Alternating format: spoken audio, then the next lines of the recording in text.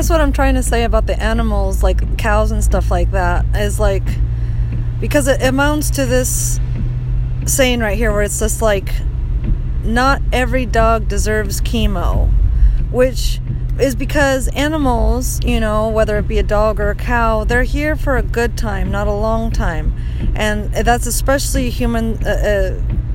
important for us humans to understand, because like, if we do get to a place mentally, emotionally, spiritually, morally, ethically with these animals, we just kind of think, we end up taking them for granted, as we do other people, humans and stuff like that, because like, we don't seem to really understand that we can die, that people die and stuff like that. You have to be really like emotionally mature and you know, cognitively aware, you know, so that way you don't take people for granted and you're not a dick.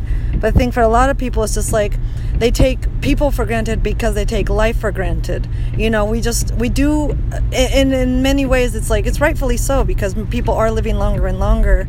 And like, you can survive some crazy ass shit, you know, like falling out of an airplane and like having a tree fall on you. I don't know, like these crazy things that like, just, you know, 50 and especially like 100 years ago, like would take, it seems like, you know, the stories that we read in like 4th grade about people who lived in like the 1800s, it was like, oh, Jimmy fell down today, he died 6 days later, you know, from gangrene or something crazy. But now it's like nothing, you know, we don't hear of people dying from rabies or like malaria or anything really. It's like the cancer, you know, and like, we seem to be on the consensus, on a collective, as thinking that like cancer can be beat by like whether it be like you're super artificial about it, like you're like, I'm gonna chemo the fuck out of that shit, or I'm gonna just be super spiritual about it, where you're just like basically start eating nothing but fruits and vegetables,